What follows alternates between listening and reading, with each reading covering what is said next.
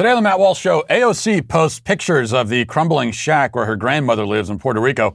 She blames Trump for her grandmother's living conditions, but why isn't she reaching into her own pocket to help? This is kind of symptomatic of a larger problem in our culture, which we'll talk about. Also, 5 headlines, including the Fauci emails revealing, well, basically what we already knew, I think, which is that we've been lied to repeatedly.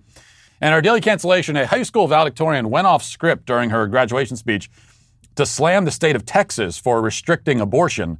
There's actually quite a lot to be learned from her remarks on the subject, though not the things she wants us to learn from them. So we'll talk about that and much more today on the Matt Walsh Show.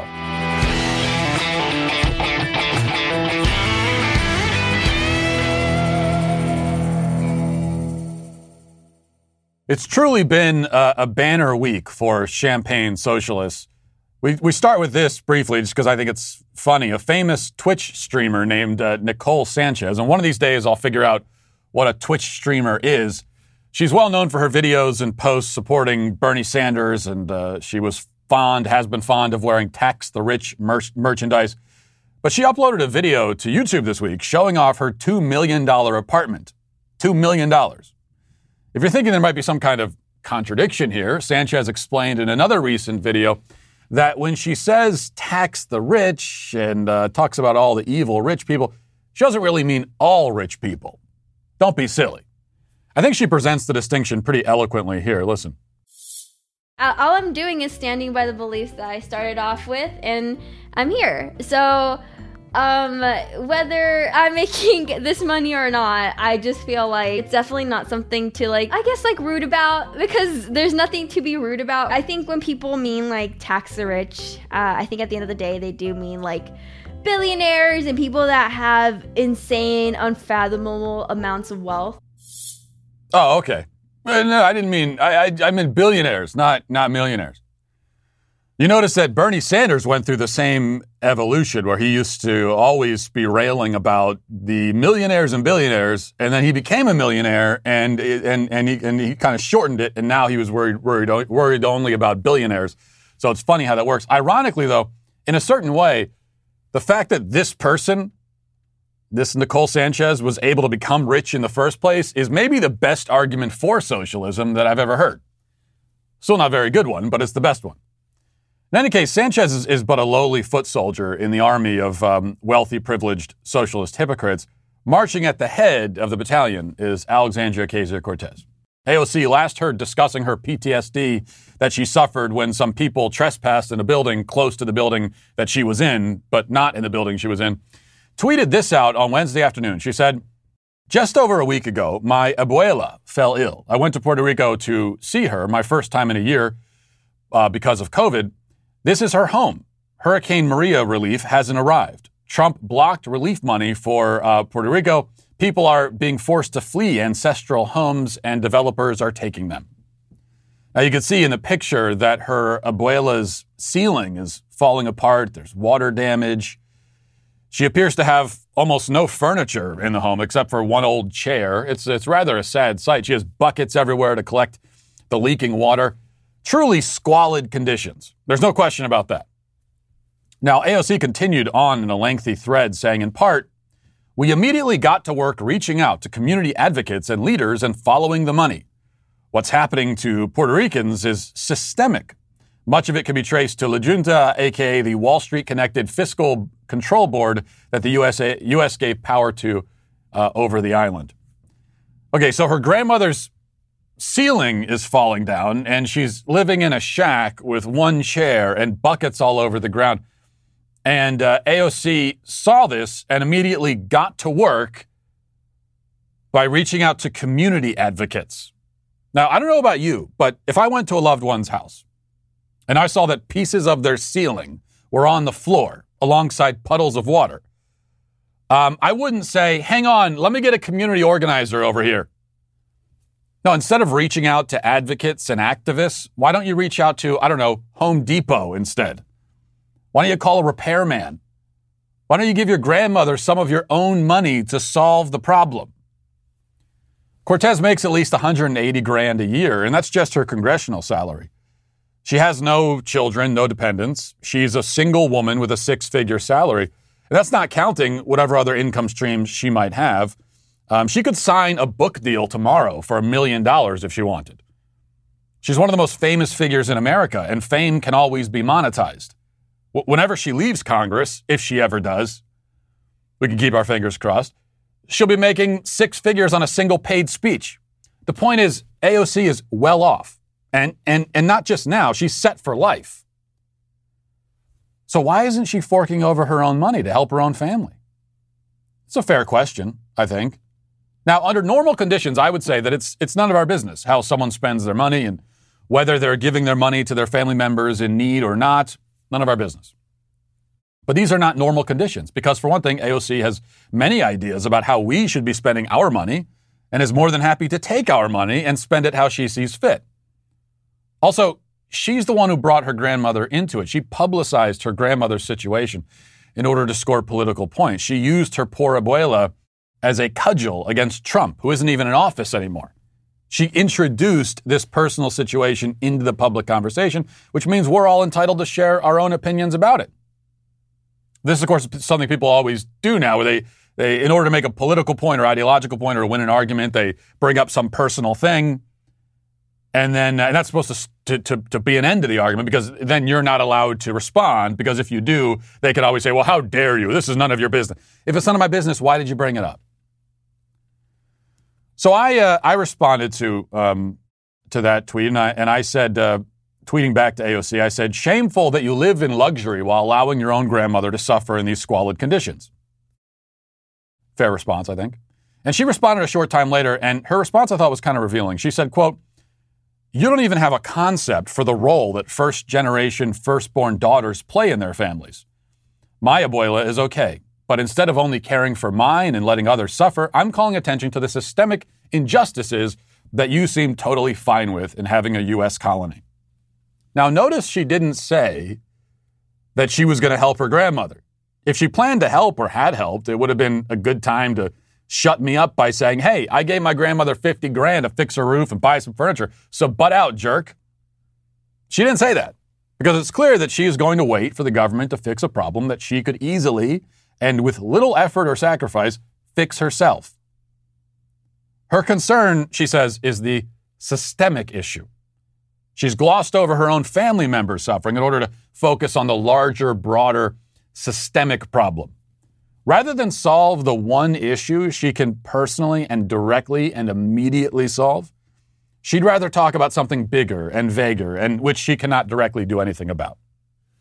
And this is exactly the problem, not just with Alexandria Ocasio-Cortez, but with our politics in general and our culture in general. Lots of people tend to stare helplessly at broken things that they could fix through their own effort, but instead they wait around hoping the fix comes from above. And by above, we mean the government.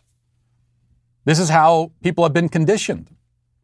They've been conditioned to see their struggles within a larger and more ambiguous context. Personal issues become systemic issues. What could be a personal fix now requires a government policy or program to address it.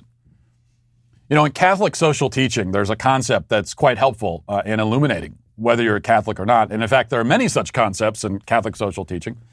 This one is called subsidiarity. And it's a principle that says that all issues should be handled at the smallest and most localized level possible. No problem should be addressed by a large bureaucratic organization, which could be addressed by a smaller and simpler and more directly connected organization.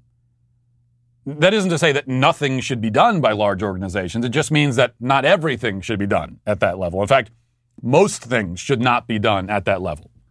The closest person to the problem should fix it. If you ask me to pass you the salt, I'm not going to call someone in New Mexico to drive over here and come into my house and pick up the salt and give it to you. I'm just going to extend my own arm and hand you the salt. It's quicker, easier, simpler, and a whole lot less expensive that way. So AOC's grandmother, and this is just a good example, has a collapsing ceiling and water damage all over her house. She can organize activists to call for more funds to be sent from D.C. to the Puerto Rican government in hopes that it eventually finds its way over to her abuela, or she could do it that way. A process that requires about 15 different steps and takes a long time. Or she can reach into her own pocket, pull out her bank card, pay for the repairs herself. By one method, the problem maybe gets solved within a year or 2 or 3, or maybe not ever. In the other method, the problem is solved immediately and more cheaply. And best of all, she has strengthened her bond with her grandmother by performing this act of love and service for her.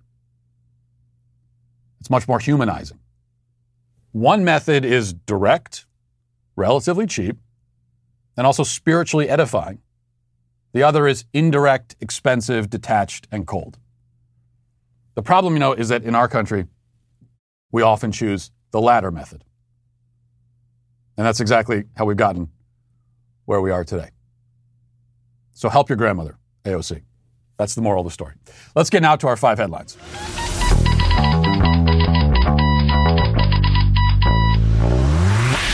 One of the small joys of parenthood is just seeing the kinds of names and labels that your kids come up with for things as they're sort of like making sense of the world, and that could always be a lot of fun.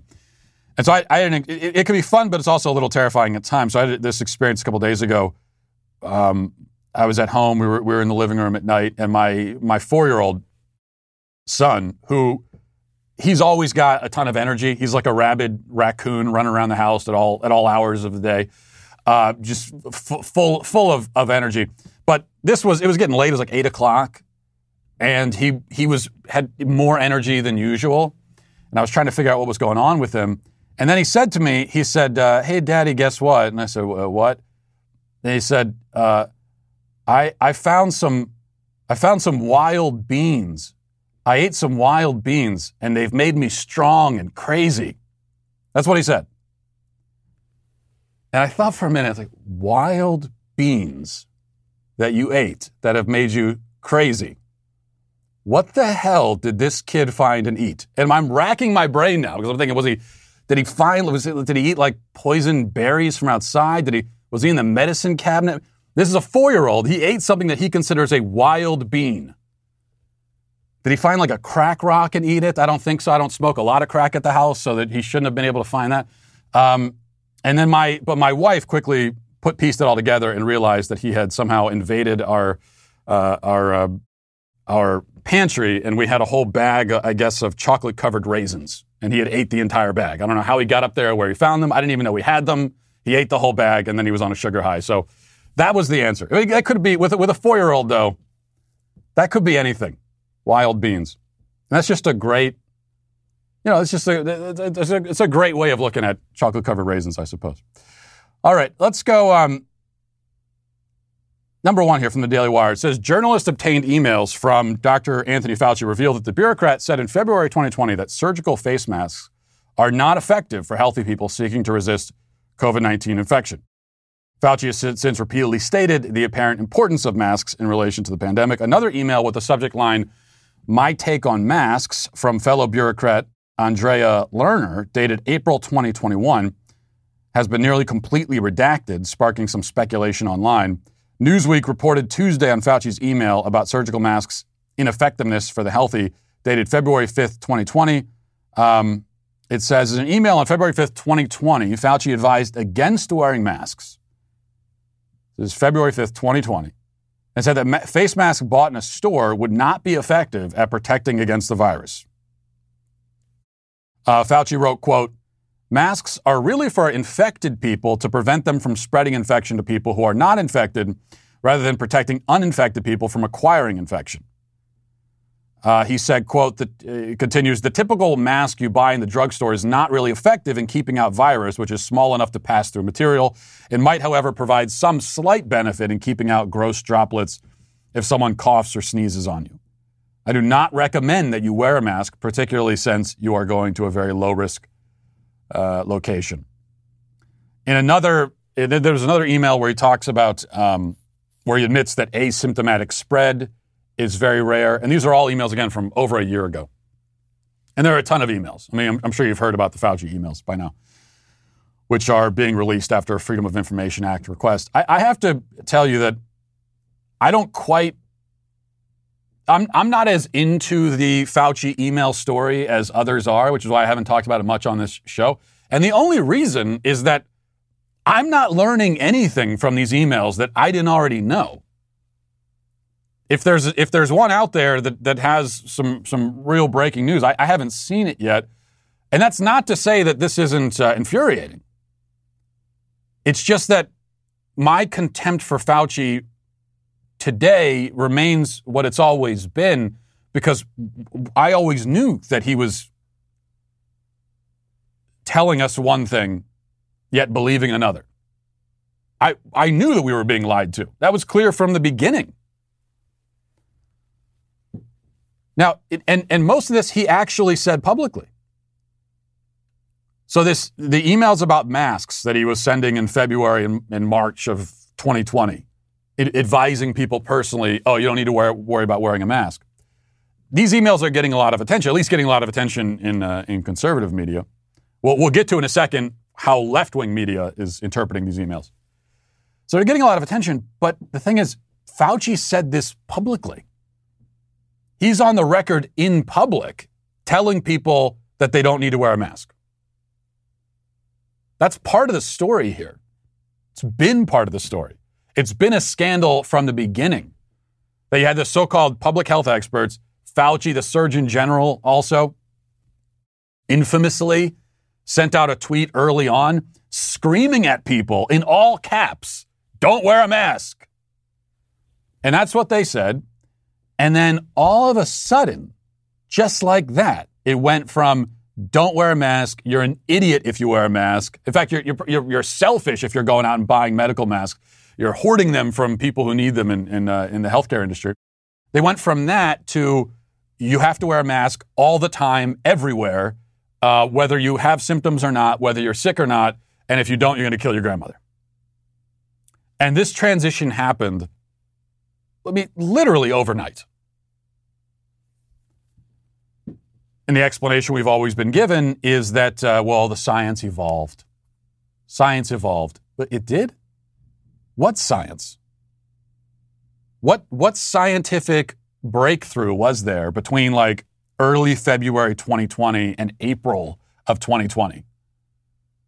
In the span of a month or two, what information did we get that told us that rather than not having to wear a mask hardly at all, everyone needs to wear masks everywhere, including outside, including if they're not sick? What science? What data? What information? Where is this evolution? Can you show it to us? No, they never can. They never did. And that's because, in my view, the, quote, evolution when it comes to masks was not a scientific evolution, it was a political evolution. That's my view. It's been my view all along. And I think we knew all of this the entire time. So don't get me wrong, there is a scandal here.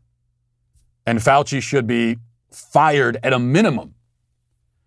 But I knew that. I didn't need the emails to tell me that. Now, but the emails, no matter how you slice it, aren't flattering at the very least. Unless you're in the left-wing media and you're doing the slicing, because I'll just show you this. This is a good taste. This is pretty much all mainstream media. This is how they're dealing with it. Here's Nicole Wallace on MSNBC yesterday talking to Fauci, and she's like, she could barely contain herself. She's gushing over Fauci, and no change there, I suppose, either. But let's listen to this. You spoke about my emails. You look at my emails. I never in the email said anything derogatory about President Trump. Well, the true mark of someone is if they look good, even when their personal emails come out. So you passed the test that very few of us would pass. Dr. Anthony Fauci, thank you for spending some time with us today talking about all of it. We're always grateful to get some of your time. She's giggling like a schoolgirl. She can't contain herself. Well, that's the true mark. You look so good in the emails. The problem with the emails, it's not so much the emails themselves. It's when you compare them to what was being said in public. That's the issue. All right. Naomi Osaka is the world number 2 tennis player. I admit I'd never heard of her until this week. She's withdrawn from the French Open and announced that she will step back from tennis after a controversy erupted when she skipped a post-match press conference. Osaka, who won her opening match in the tournament on Sunday, also said she has suffered long bouts of depression since winning the U.S. Open in 2018. The 23-year-old was fined $15,000 for refusing to attend the press conference and was warned that she will face further consequences if she did so again.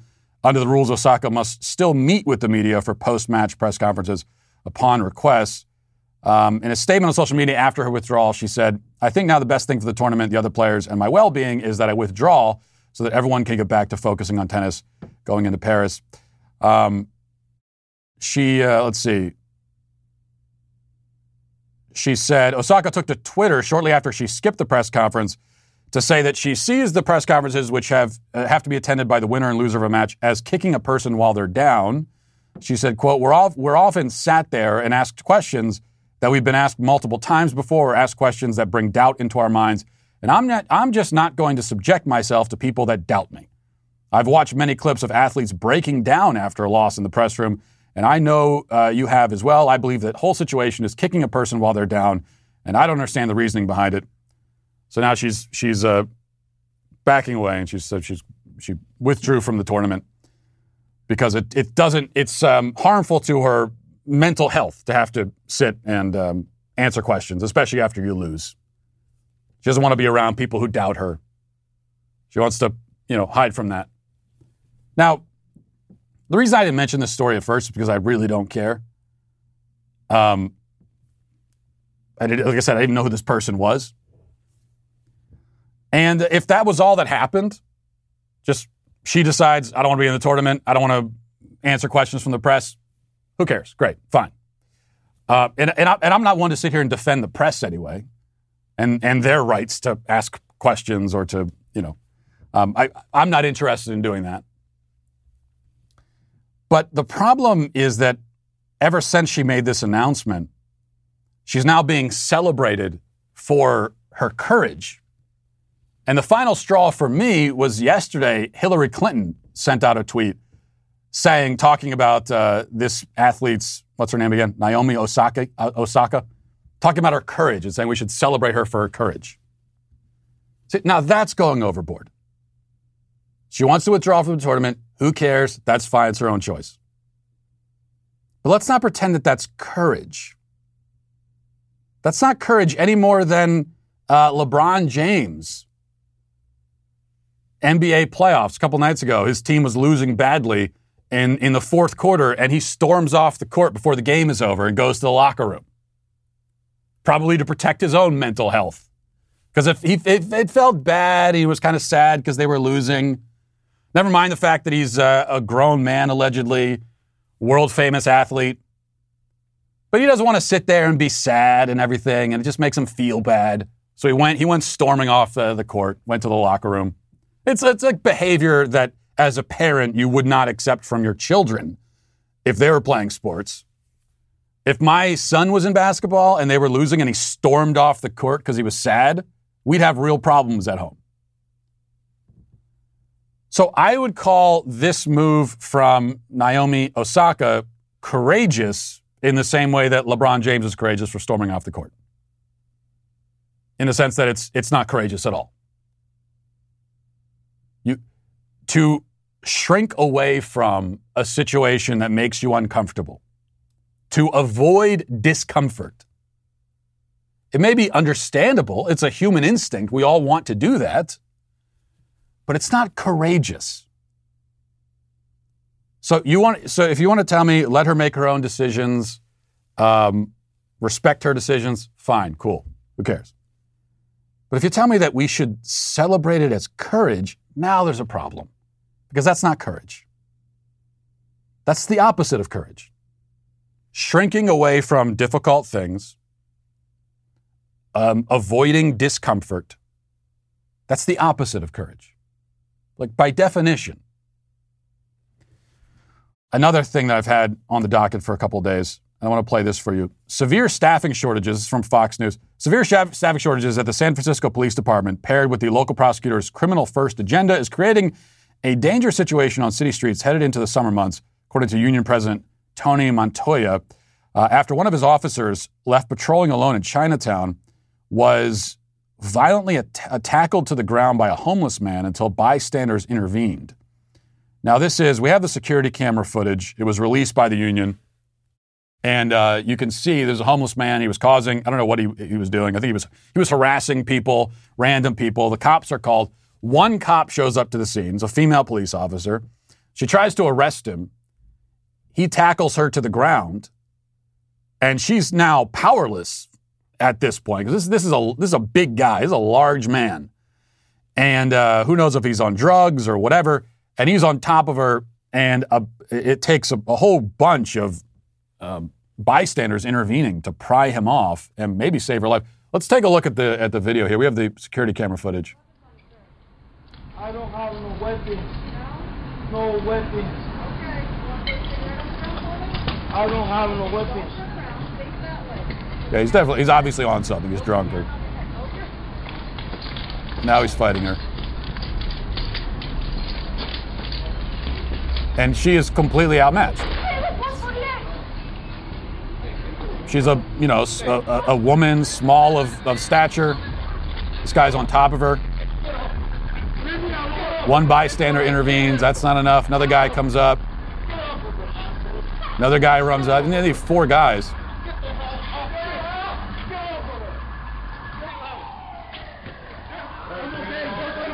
And eventually other police officers show up.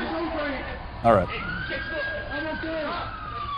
So, I mean, that's we're talking about courage. So there's some real courage, I think, to be a bystander. And so often in these situations, we've seen this a million times. Usually something like that, the footage we would see, that was security camera footage. But usually we're not getting security camera footage. We're getting cell phone footage because the bystanders, rather than intervening and doing the right thing, they just sit around filming it so that they can be the first one to get it on social media and get all those sweet social media likes and hits.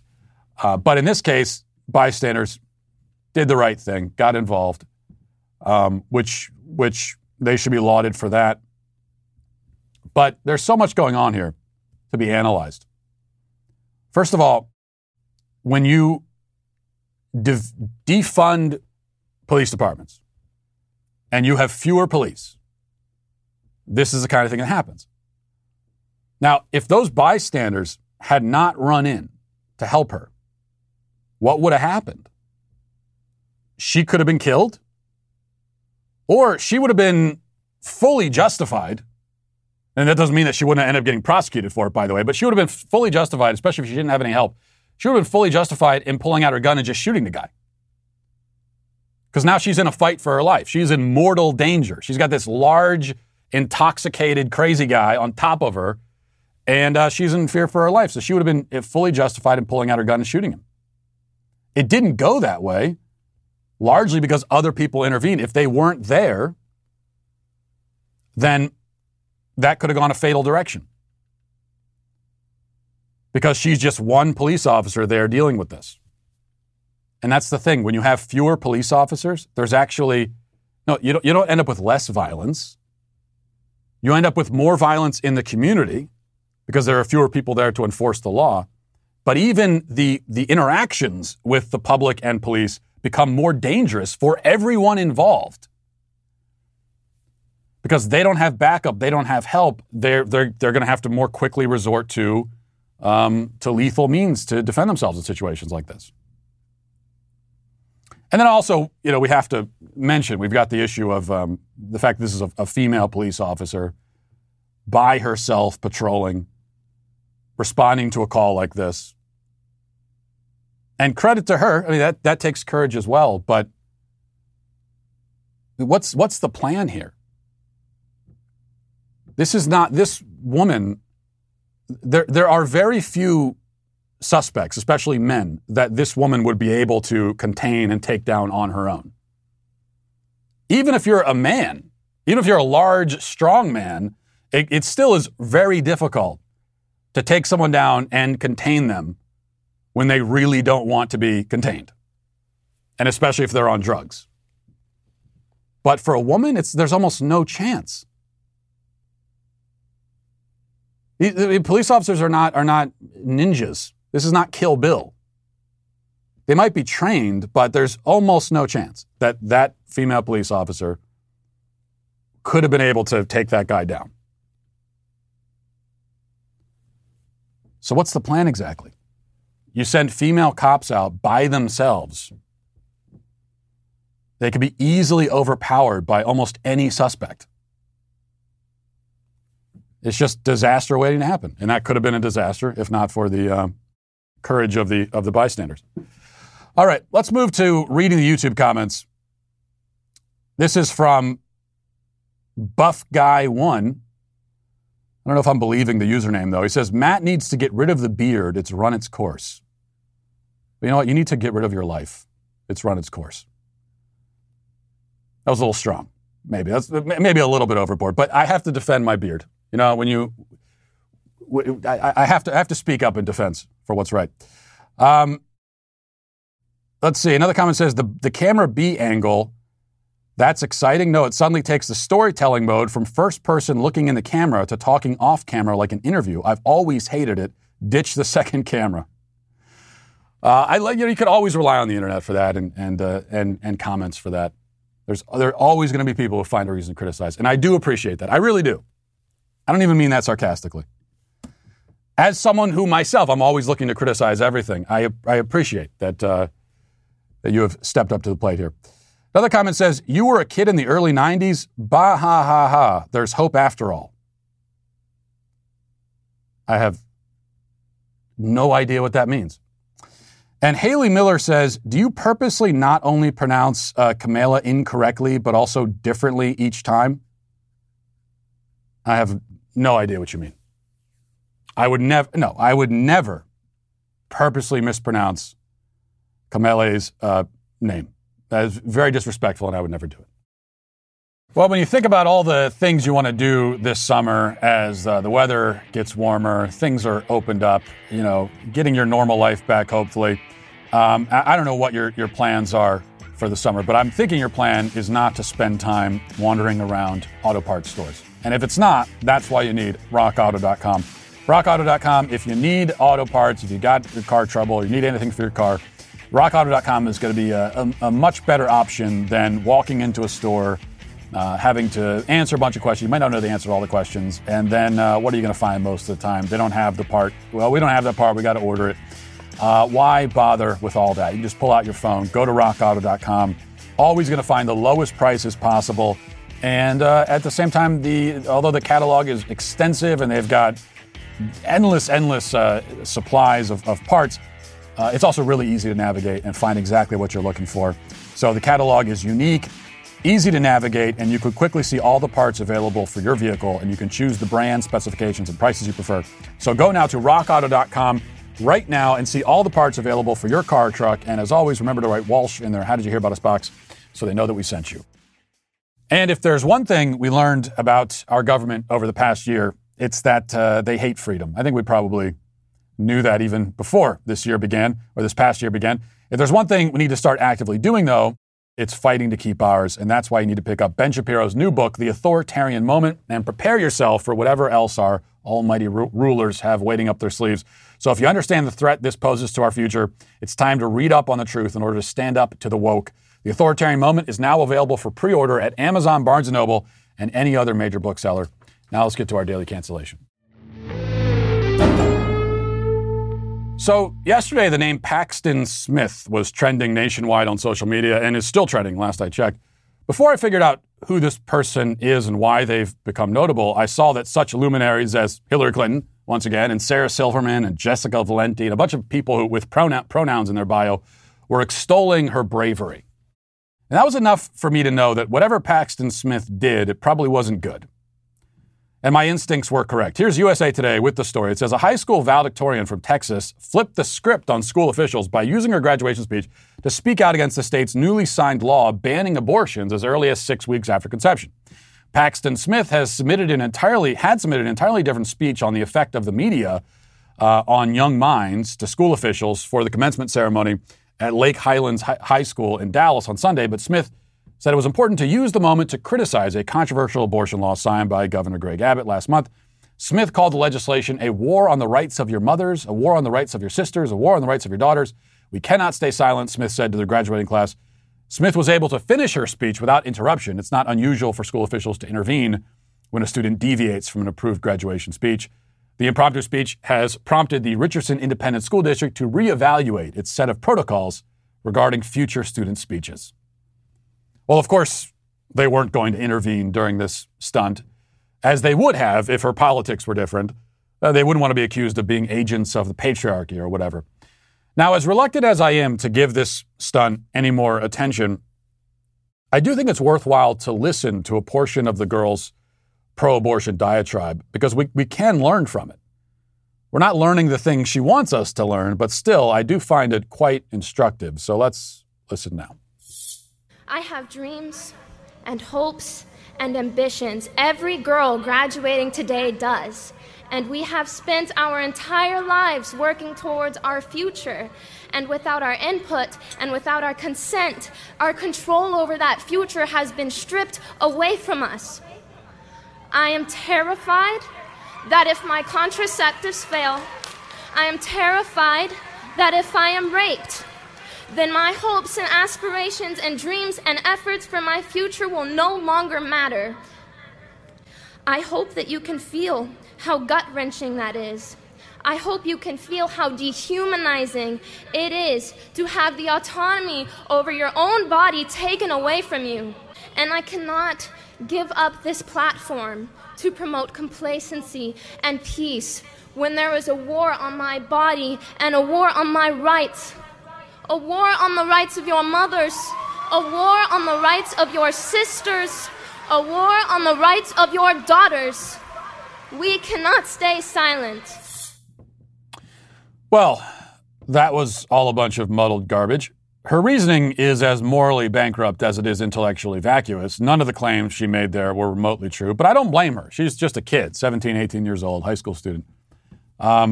I blame instead the adults in her life and the cultural and political forces in our country that have convinced this young lady that her dreams and hopes and ambitions are dependent on her ability to murder her children.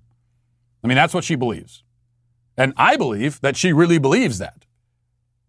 And I don't really blame her for believing such hideous nonsense, as it's what she's been conditioned to believe. So let's think about this just for a moment.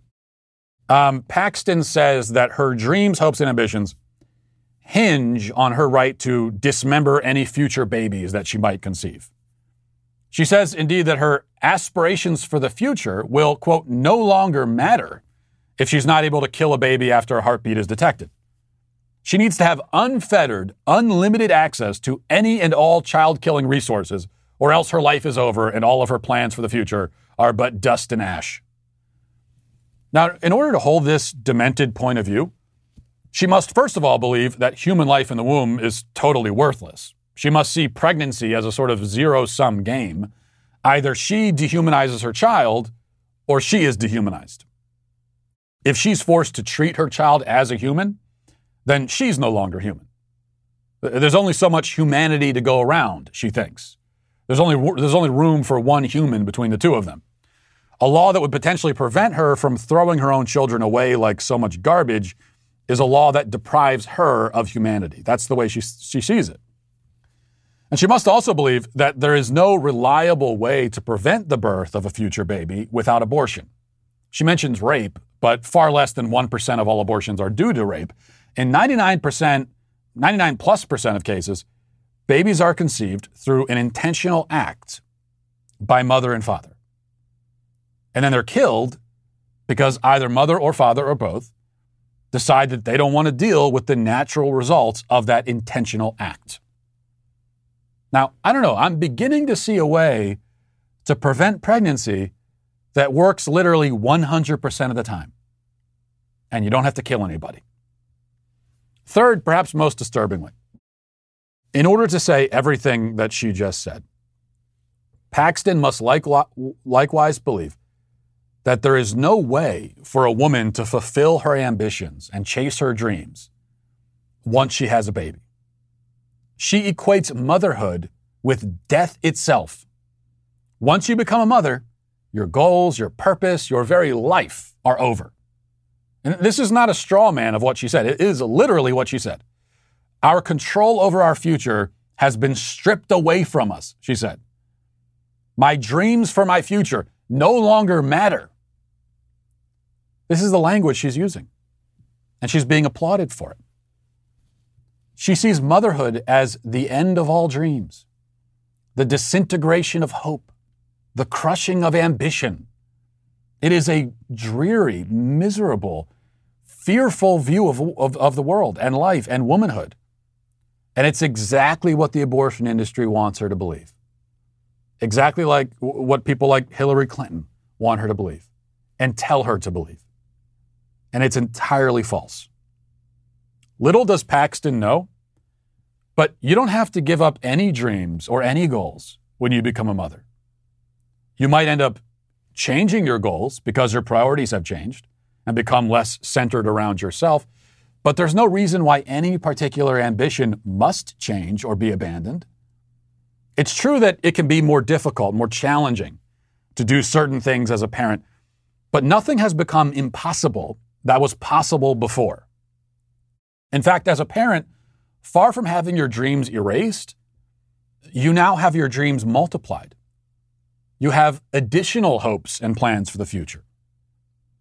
I would even say greater hopes and plans. Your designs for your life have expanded, not shrunk. Abortion does not preserve your ability to fulfill your goals. You don't need abortion for that. I mean, you're a strong woman, right? You're a fighter, a go-getter.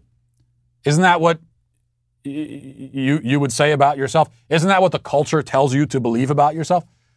Well, it does say that and tell you that, but then it also tells you that you're incapable of achieving your goals and being a mother at the same time.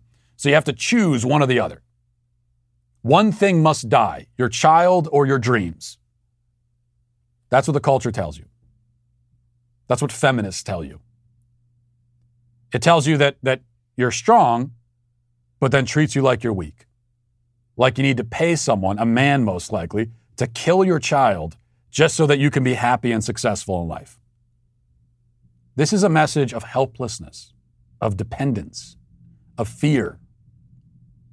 And that's what the abortion industry says to women like Paxton. Be afraid. Be very afraid. Your life is over if you get pregnant. The only way out is through bloodshed. The only way out is through death and destruction. It's a lie. And the worst thing, is to realize what a lie it was only after it's too late. After you've already made the fateful choice and you've given up the one thing you can never get back, your child. You don't have to give up your career ambitions forever just because you have a kid. That's something you can still have. You give up your child, you can never have your child back. Many women, whether they'll say it publicly or not, and many will say it publicly if only people would listen, have exercised their right to choose, quote unquote, and then lived a little longer and looked at their lives and realized that all they have now that's worth having, they still could have had with a child. But the one thing that was the most worth having, they gave up forever. They killed the greater dream for the sake of the lesser one. It was a choice, yeah, but a false choice. And it can't be undone. That's the path that Paxton is already walking towards. Because she's been brainwashed to believe that her dreams depend on death. And that is a horrible thing. And so all the people who've convinced Paxton Smith of that lie and so many other young women of that same lie are today canceled. And to say that they're canceled, I think is doesn't quite go far enough. But that's it. We'll leave it there for today. Thanks for watching. Thanks for listening. Have a great day. Godspeed.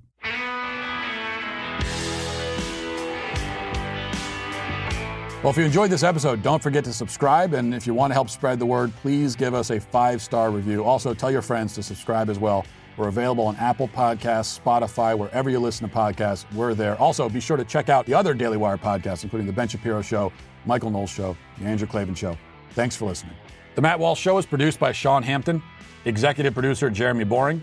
Our supervising producers are Mathis Glover and Robert Sterling. Our technical director is Austin Stevens. Production manager Pavel Vodosky. The show is edited by Sasha Tolmachov. Our audio is mixed by Mike Coromina. Hair and makeup is done by Nika Geneva. And our production coordinator is McKenna Waters. The Matt Walsh Show is a Daily Wire production. Copyright Daily Wire 2021.